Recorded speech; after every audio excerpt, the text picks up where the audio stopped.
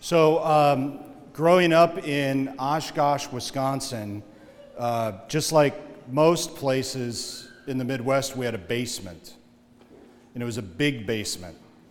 And, when you're littler, well, I was never really little, but I was younger.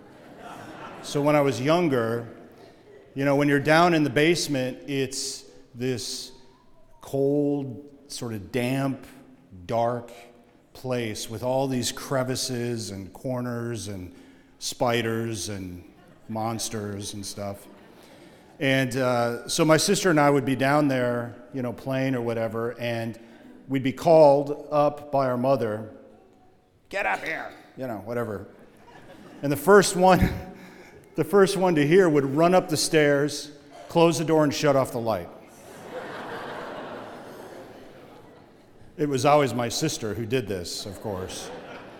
And, if that happened to you, or even sometimes it would happen where mom would maybe not even realize one of us was down there and turn the lights off. It was terrifying, especially when you're little, when you're young. It's terrifying to be stuck in that because you can't see anything. You can't find the stairs, and it takes a while until your eyes adjust if there's any light that they could actually assist with seeing where you are. But it's so disorienting, right? To be brought into that situation where there's no light and we just feel lost, sort of immobilized as you're wandering, trying to find the stairs and then get up the stairs and then turn on the light and then go find your sister. So being stuck in the darkness, even as an adult, I'll go home at night and open the door, and I forgot to leave like the hall light on or something, and I think, oh, geez, I should have left the light on, and it's a little disorienting until you find the light, and then everything's fine. The light comes on, and everything's fine. That basement, when it was dark, which was scary, is now warm and inviting, a place you want to stay, etc. So Jesus Christ is called the light of the world. And as our faith says, as divine revelation conveys to us, the world was in darkness. The world was lost. The world was searching in the dark.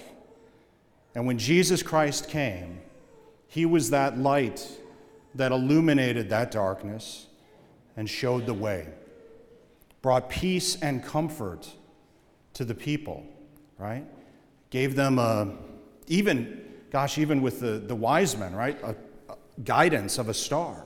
The light of the world gives us guidance, points us in the right direction. In today's gospel, the Lord tells us that we need to be the light of the world. Well, wait a second, he's the light of the world. Why do we have to do it?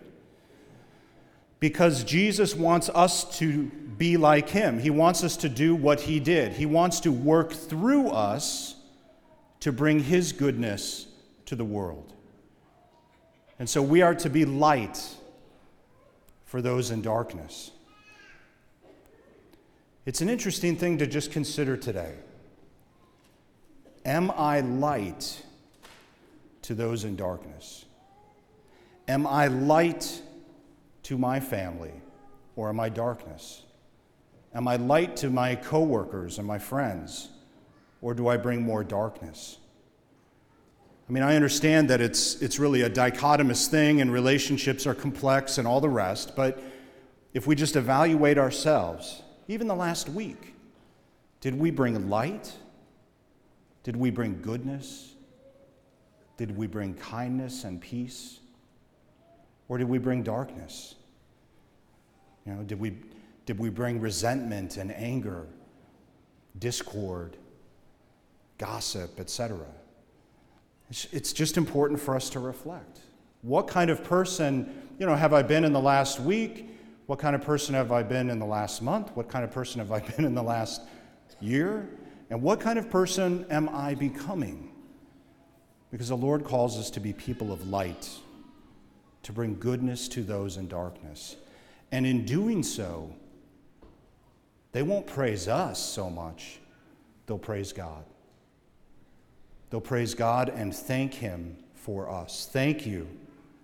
Thank you for bringing me this light and this goodness through this person I love.